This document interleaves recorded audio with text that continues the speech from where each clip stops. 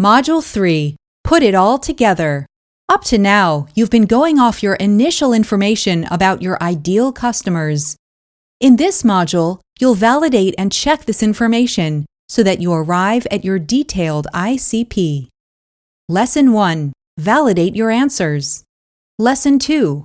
Analyze your data and refine your ICP.